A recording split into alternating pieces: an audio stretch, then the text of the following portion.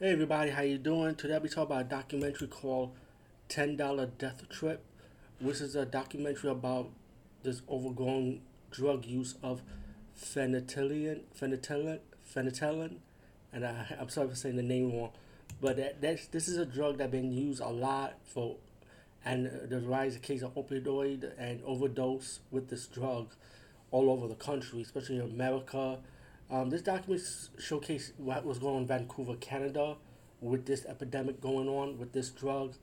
And personally, I had first had an account with somebody that did use this drug, so I first had to know what's going on, man. But this documentary tells you more in detail. For people who does not know about it or who does know about it, check this documentary out. It tells you about how people were selling it. They interview people that used it, people that's selling, like I say, selling it, or people that try to help the epidemic of overdose use of opioid.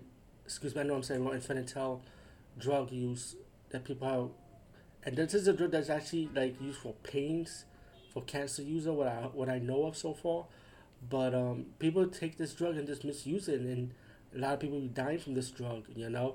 And you could be a homeless person, you could be a person that's rich, even they taking this drug.